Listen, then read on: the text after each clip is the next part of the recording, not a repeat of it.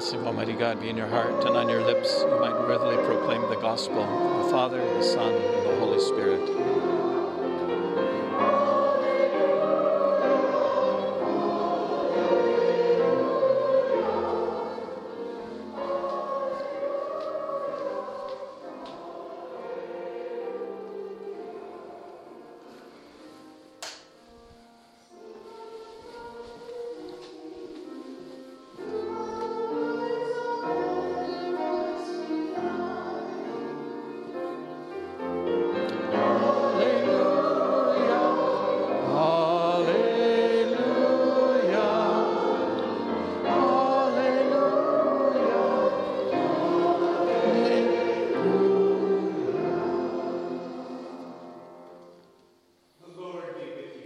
And with your spirit. A reading from the Holy Gospel according to Mark.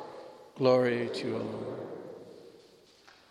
At that time, John said to Jesus, "Teacher, we saw someone driving out demons in your name, and we tried to prevent him because he does not follow us." Jesus replied, "Do not prevent him. There is no one who performs a mighty deed in my name, who can at the same time speak ill of me. Whoever is not against us is for us. Anyone who gives you a cup of water to drink, because you belong to Christ, amen, I say to you, will surely not lose his reward. Whoever causes one of these little ones who believe in me to sin, it would be better for him if a great millstone put around his neck and he were thrown into the sea. If your hand causes you to sin, cut it off.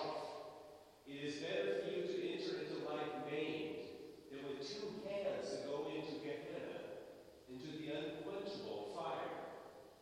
And if your foot causes you to sin, cut it off.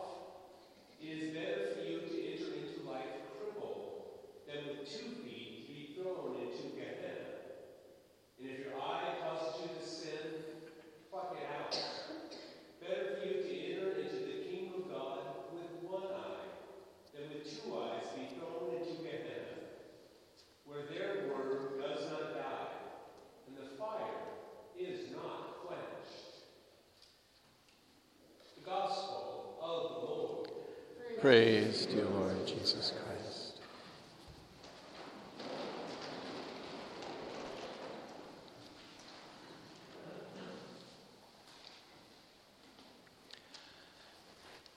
So of all the hundreds and hundreds of possible gospel passages for my final weekend before retirement, I get plucked eyes, chopped off hands, and millstones wrapped around your neck. I have visions of Deacon Brian pulling a cleaver out from under his and said, "Father, put your hand out now." Or Pat rolling out a millstone and saying, "It's just your size, 16 and a half neck. The sea is that way." And it's like, wake me up from this nightmare. So with apologies to Jesus and to his imagery, I'm just going to park all that stuff somewhere over there, somewhere back there, and talks about a few other things. So a few years ago, as you know, I walked through France, and I was having a particularly rough go of it for a while.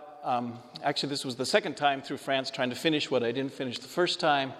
And it was rainy and muddy, and the days were grim, and along the way, and I was just sort of trudging along, trying to get down the road day after day after day, and this little Brazilian guy, about this high, and little beard, and short little guy, and we met up along the road, 1 day and then 2 days, and he never wanted to walk together. He said, "Nope, I'm on my own." I said, "Okay, great. That's the pilgrim way.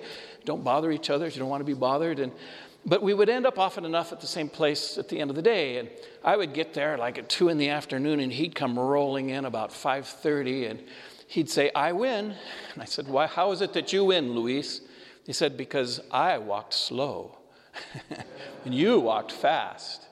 And I enjoyed myself, and you didn't." I said, "Oh, yeah?"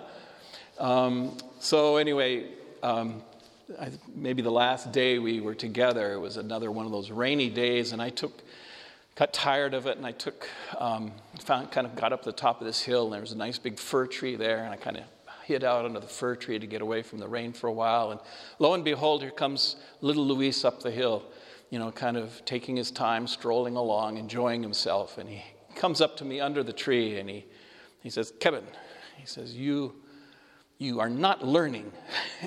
You are not getting it. I've been trying to teach you, and you're not getting it. He said, "You walk too fast. Slow down." I said, "Okay."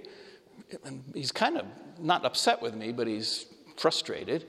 And he hits me on the shoulder a couple times, and he says, God is falling on you like the rain, and you're like that stupid Gore-Tex jacket you're wearing. You're just shunting him off.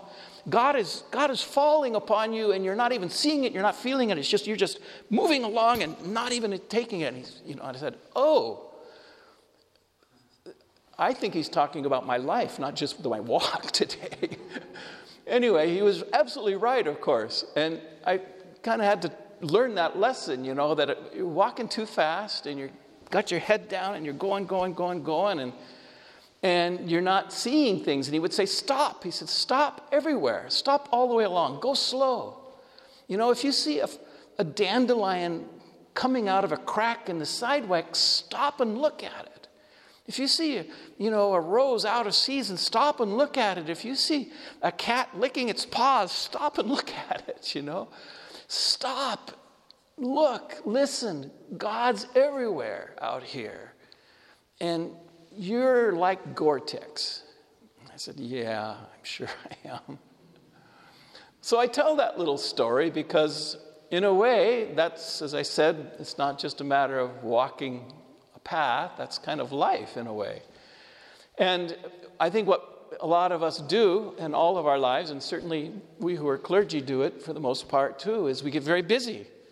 And we get, we've got all these things to do, we've got projects, we've got this to do, we've got that to do, we've got to get ready for this, we've got to get ready for that, we've got a homily here, we've got a service over there, you got this and that and the other thing, and you got to do a meeting here, and you got to Zoom over here, and da-da-da-da-da.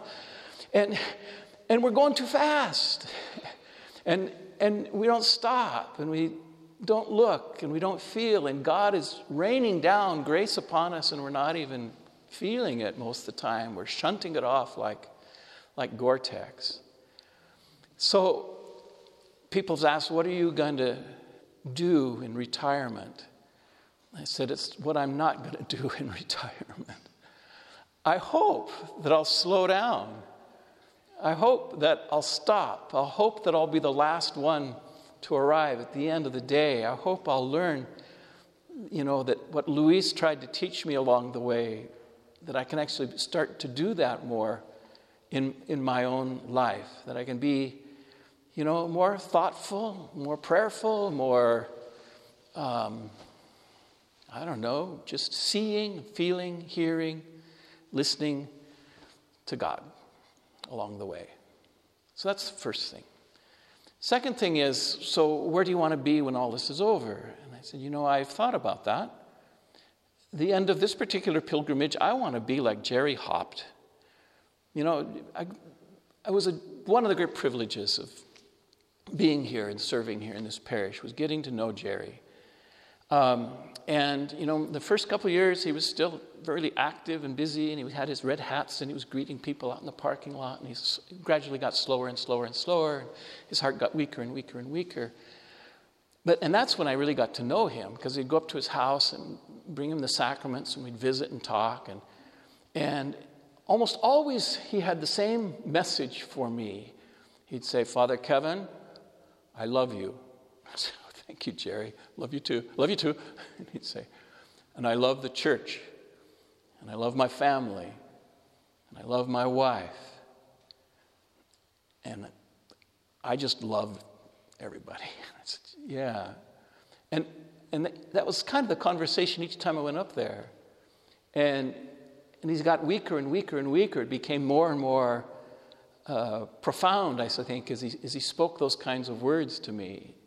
And what I realized about Jerry was that he had spent those late years of his life becoming free of any kind of anger or hatred or unhappiness with stuff. He just became more and more peaceful and more loving and more grace-filled. And there was no anger in the guy. There was no bitterness in the guy. There was nothing of that stuff left in him. He had really done, through the grace of the Spirit, the beautiful job of preparing himself. And the last few times he would say to me, "Father, I'm ready to land the plane." And I said, "Yes, you are." And I hope that when all is said and done, when I'm ready to land this particular plane, I'm as free as Jerry was in his love of just about everything. And then there's Sister Dorothy, another privileged person in my life these last 6 years, among many. And she too inspires me, because every time I went down to see Sister Dorothy Byrne, Emily Court, she would say, "Kevin, I don't have to call you Father, do I?" And I said, "No, you don't, Dorothy. Thank you. Kevin, I want you to know that I pray for you every day by name." And I said, "I know you do. You tell me every time I'm here." And she said, "Well, I do." And she said, "I pray for a lot of priests." I said, "Good. Thank you. I really need that." But also, as the years went by, she too got holier and holier and freer and more peaceful as she kind of drew close to the end of her own life. And she kept saying, "Well, I don't know why God still has me here. I guess my only job now is to pray for you." And I said, "Thank you. I appreciate that." So I hope that, in these coming years, I can become more like Dorothy along the way. All of this is to say that this past 6 years have been a great privilege for me and an honor and a joy. And what's coming next is built on what I learned here and what I received here and all the grace of God that rained down upon me here, a lot of which I didn't feel or sense, but enough of it got through that I hope that I'll be able to land the plane in peace and love like Jerry and Dorothy. And just one last word, I guess, and that is just to thank you for welcoming me among you in your community way back over 6 years ago, for supporting me, for caring for me, for loving me, for listening to me, for appreciating the work I did, and